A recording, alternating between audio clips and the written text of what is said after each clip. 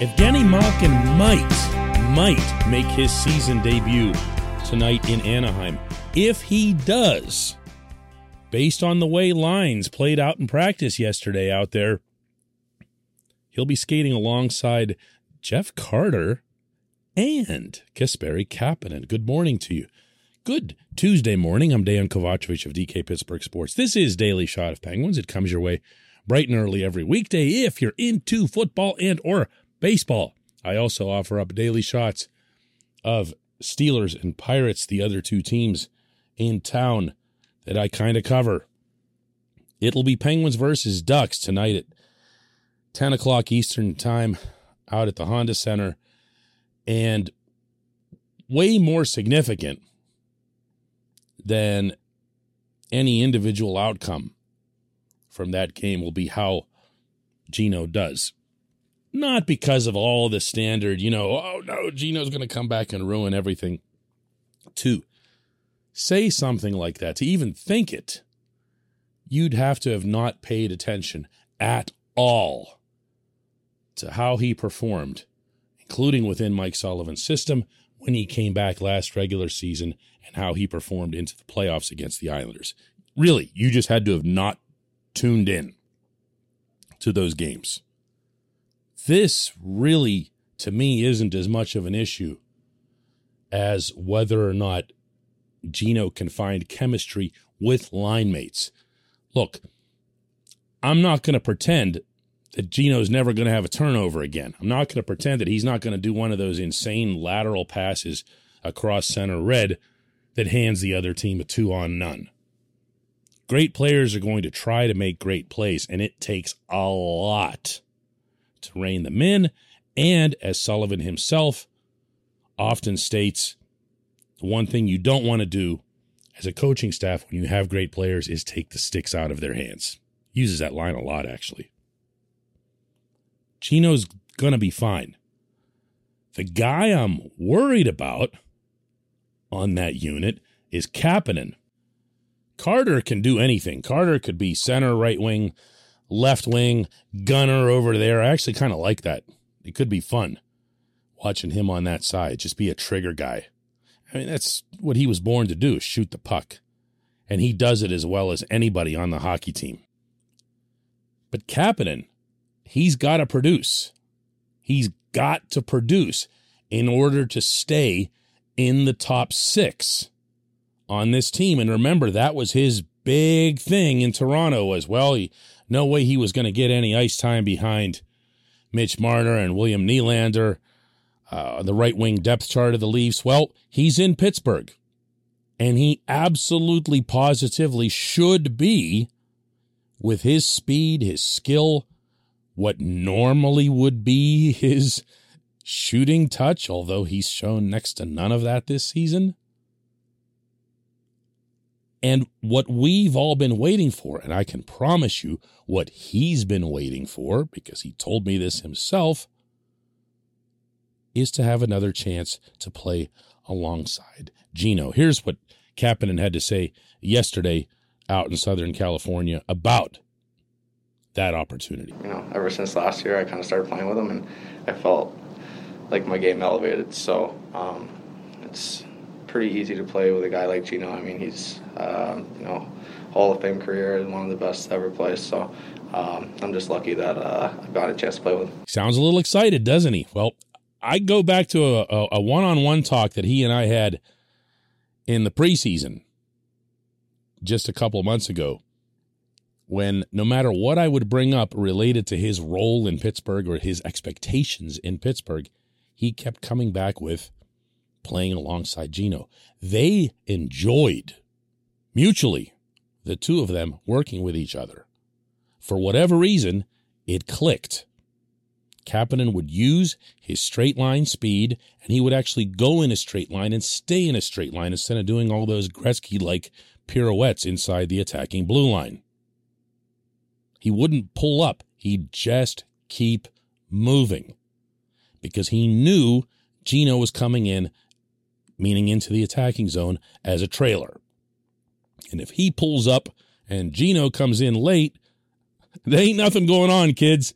That's just a log jam at the blue line. It's not going to work. So Kapanen's going to have to keep moving forward. This portion of Daily Shot of Penguins is brought to you by the good people at the Greater Pittsburgh Community Food Bank, where they're committed to providing food for all of our neighbors in need across Western Pennsylvania.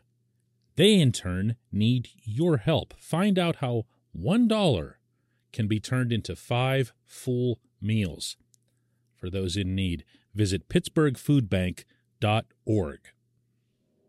A lot of what Kapanen has to do is self-evident.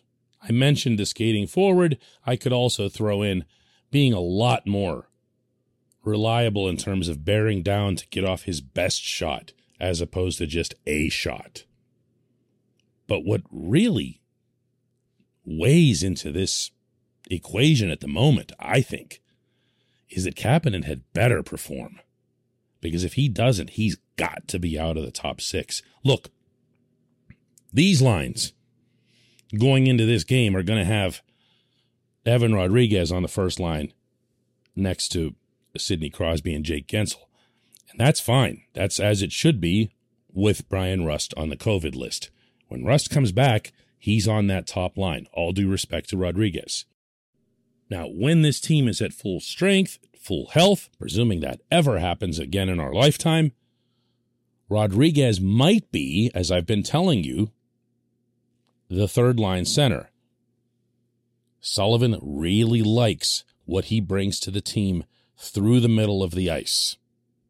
He feels the Penguins have a great chance at a zone exit and a clean zone entry with Rodriguez moving through there. Okay, fine. Load up a scoring third line as well. But if Kapanen doesn't click with Gino, it throws everything out of whack because he's not going to work on a third or a fourth line. He's just not. And I don't even mean that in the literal sense. I mean, I think he'd try. He's not a, bad dude or something. He has his lapses. He's going to have an effort. I just don't think it works, meaning him being down there. And then you're left with a really bad situation where, there's a guy that just doesn't fit onto your hockey team. Maybe Kapanen already realizes this, that his best chance to fit with these Pittsburgh Penguins, who he really seems to enjoy playing for and being around, is to make the most of every opportunity alongside 71. Now, it's not going to be fair in the slightest to judge him, and obviously not to judge Gino over the remainder of this road trip, I'd say. There's 4 games left on this trip between Anaheim, Los Angeles, San Jose, and Las Vegas. And we're not going to see the best of anybody, including the best chemistry.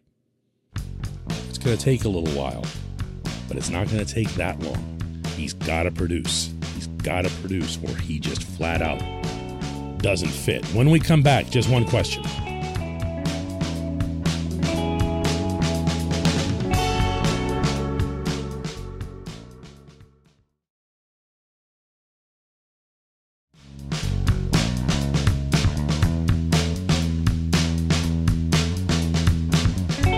Time for Just One Question that's brought to you always on this program by Fubo TV. The monthly cost of cable is over $200. Fubo TV is $65 a month to watch all the same channels, including AT&T Sportsnet Pittsburgh. And right now, Fubo TV is offering our listeners of this show a 7-day free trial and 15% off your first month. Just go to FuboTV.com/DK. FuboTV.com/DK. And today's J1Q comes from Mark in Michigan, who asks, maybe it's just the number 9, but does Erod remind you at all of Pascal Dupuis? He reminds me. Good team guy who develops a scoring touch. Well, Mark, if that's your criteria, I could very much see that. Dupuis is a classic case of a late bloomer, a self-made guy who worked his way from being an afterthought in that trade with the Thrashers to becoming a legit first liner, at least here in Pittsburgh, because he fit as well as he did with Sid. And that'll be to his credit forever. Duper could do everything. But Duper was also a straight line winger for the most part, and up and down the boards, 1970s style of winger. And between that and one of them being right-handed and the other being left-handed, I'm not seeing that much of a comparable. In fact, I don't see all that much of a comparable between Rodriguez and a lot of guys. Stylistically, the way he skates and the way he finishes, I'm going to drop a Tyler Kennedy on you. And by that, I'm referring to the version of TK that went completely berserk, scoring a bunch of goals in the second half of a season not that long ago where the Penguins were missing a ton of guys to injuries, and TK actually ended up like leading the team in goals for a significant stretch. That's the type of skater / scrappy guy / finisher that I see Rodriguez being. But there's something else that he does, and I just referenced it in the first segment, and that's the carrying of the puck through center ice and carrying it with authority. That's not something that TK did. That's not something that Duper did. The guy that I'm going to drop a Marty Straka on you with this. Now, Marty was more skilled. Marty could do a lot of different things. Marty, first round pick who ended up putting up a bunch of points, ton of points in the National Hockey League between here and the other teams where he wound up going. So I'm not going to take this too far, but I guess where he reminds me of Marty is that he was able to utilize his speed and his ability to cut and slash, meaning skating-wise, not with his stick, across certain points of the ice to constantly generate chances for himself. Now, Marty was not the world's greatest finisher. Anybody who goes back that far with Penguins hockey will remember, oh, Marty, meaning all the different chances that you'd wish he would have put away and didn't. Evan, of course, has been putting those away, but I don't know that that's going to last forever. Maybe it will. But that's the other component that I would see to this. So I'm going to take a hybrid Marty Straka and a Tyler Kennedy and still tell you that doesn't do it. I appreciate the question, though. That's good stuff. I appreciate everyone listening to Daily Shot of Penguins. We'll do another one tomorrow to talk about Penguins versus Ducks.